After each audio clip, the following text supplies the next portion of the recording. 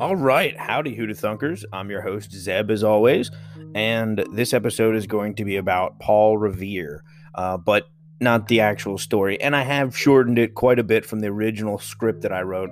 The blog post includes everything that I originally typed up, but I thought Paul Revere not the biggest drop in the ocean of history, so shorten the actual audio version. As always, accompanying blog post link will be in the description of this podcast, no matter where you see it, so check that out. So Paul Revere was a colonial Boston silversmith, industrialist, propagandist, and patriot immortalized in the Henry Wadsworth Longfellow poem describing Revere's midnight ride to warn the colonists about a British attack. Most people are familiar with it. Anyone in American public schools was taught about this, I know, because I was in them. Revere died of natural causes on May 10th of 1818. I don't like to usually go over dates because they're boring, but these just a few in this one, and they are important. He died in 1818, right, at the age of 83, and this is who Revere was. Now, I'd like to read a shortened version of the poem that made him famous. I'll be reading the beginning and the end while skipping the bulk of the poem's midsection. It is a long one, but you are welcome to visit the accompanying blog post where I have a link to the entire poem, and I actually put the entire poem on the blog post. Now, who wrote this poem? Like I said, Henry Wadsworth Longfellow. Here's the only other date I'm going to give. Another date I'm going to give. He was born in 1807 and died in 1882. So note, when Paul Revere died, the poet Henry Wadsworth Longfellow was only about 11 years old. So there's a difference here. When this actually happened, the poem wouldn't be written for a number of decades later. So here's the poem of Paul Revere's Midnight Ride. Listen, my children, and you shall hear of the midnight ride of Paul Revere.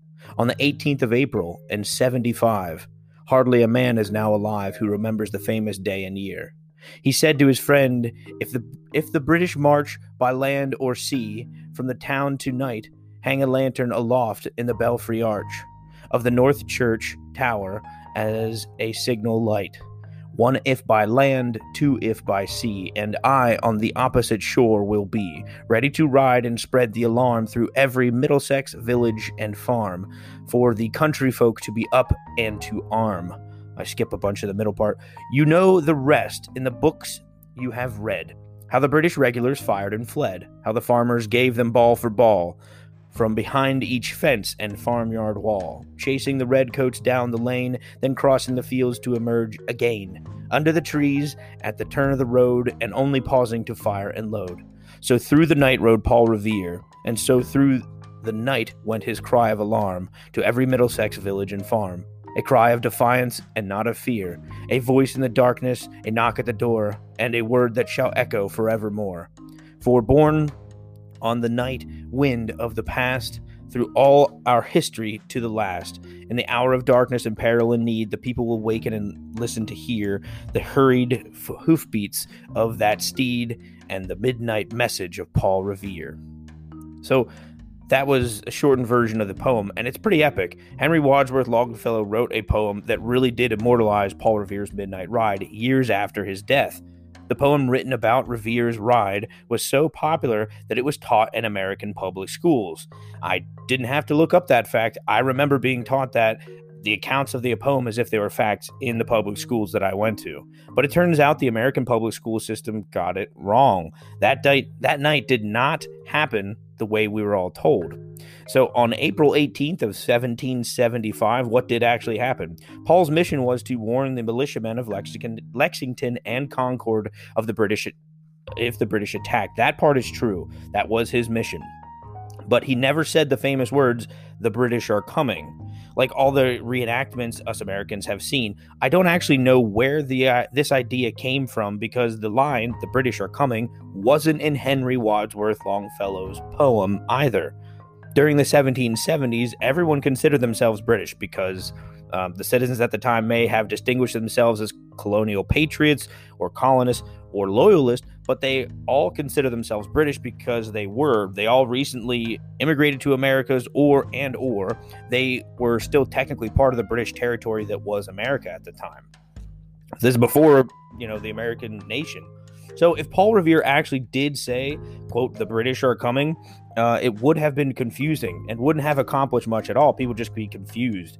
Instead, Revere and his compatriots referred to the British Army as the regulars. So that's what he would have said. Okay. Well, this post is all about pointing out the inaccuracies of what we've been taught in school about Paul Revere's ride. So far, I've only said that one word out of the story is off, but all my fellow middle school classmates and I were shown an image of Paul Revere riding around the streets on his horse, yelling at the top of his lungs. It's actually the image that I use for this blog post is a good example of that. But that is not how it went down. This was a covert intelligence operation. Believe it or not, if you're like to look into historian things, if you look back on the Revolutionary War, really cool spy stuff was going on. That's my cat's toy. And check it out. They actually made a show about it called Turn, about the spies in the Revolutionary War. But it's because this was a covert operation, instead of yelling on the streets, which would have gotten him captured by the British authorities immediately, Revere went specifically to known colonist patriots and most likely whispered the news.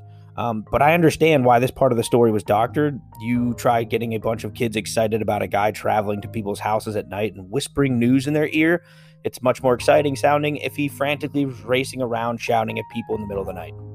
Now, the biggest inaccuracy was that Revere didn't complete his mission. He actually failed miserably.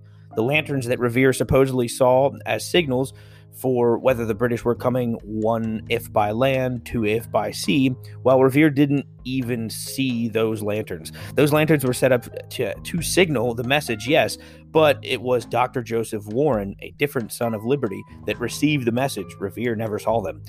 But Dr. Joseph Warren himself wasn't the one who went out riding. He gave the message. He didn't send the message to Lexington Concord. Instead, he sent another son of liberty named William Dawes. So Dawes was the first son of liberty to set out on the midnight ride. Revere did join him later, and they warned Lexington together, even though the story always portrays Revere doing it by himself. Then Dawes and Revere were actually detained by the British regulars, the authorities. They never made it to the Concord, and so they didn't even do that. It was Samuel Prescott who warned Concord. There were numerous other riders as well that were dispatched to warn all sorts of towns. So instead of just making Revere the hero like the poem does, that's not really how it happened. It was a collection of a large spy organization that did it. So why do a podcast on this topic? This means Revere's contribution was minimal compared to other riders that night. In the time between his failed midnight ride and his death, people forgot about his contribution to the Revolutionary War. Revere's midnight ride wasn't even mentioned in his obituary. So it was the poem that made him popular. So like I said, why do a podcast on this topic? Well, to sum things up, the Midnight Ride was an impressive intelligence operation during the Revolutionary War. And for people who aren't American listening to this, the Revolutionary War is the American Revolutionary War. The colonial army's spy network showed great operational skills, and they could carry out such an operation effectively. It seems that years later, a talented poet heard about this impressive operation, picked the coolest sounding name out of those who were involved, Revere, because it's a cool word, and used that name to construct a more interesting narrative to grab the attention of the largest audience possible by making Paul Revere the single hero. For 200 years, the American public schools then taught this narrative as fact to the youth of the nation. Now everyone knows the fabricated version of the events of the Midnight Ride instead of the actual facts. The reason I wanted to do a podcast on this is because stories like this have changed how I view the world. Stories like this help me realize a few truths. Stories like finding out this is what I was taught by many people in authority, but it's not actually accurate. Here's the truth that I've found. Doubt can be a debilitating thing if it goes unchecked in the human psyche. But if used properly, it can be a powerful tool for uncovering the truth. Another one, education is important and usually benefits society, but it is an institution run by human beings, therefore it is susceptible to error. And finally, educate yourself, but never trust blindly. Doubt everything a little. That which is worthwhile will withstand the test of doubt. And I'm going to end it on that. I know it's a bit epic, a bit philosophical, but that's what I realized. Why am I doing a story about Paul Revere? Well, that's why. It blew my mind when I found out everything I'd been taught in school is not at all how it went down. So hope I opened your mind a little bit today. Thanks for listening, Who Da Thunkers. Tune in next week. Like I said, check out that accompanying blog post. And until next week, I hope you have a wonderful Thursday or whatever day you're listening to this on. Bye-bye.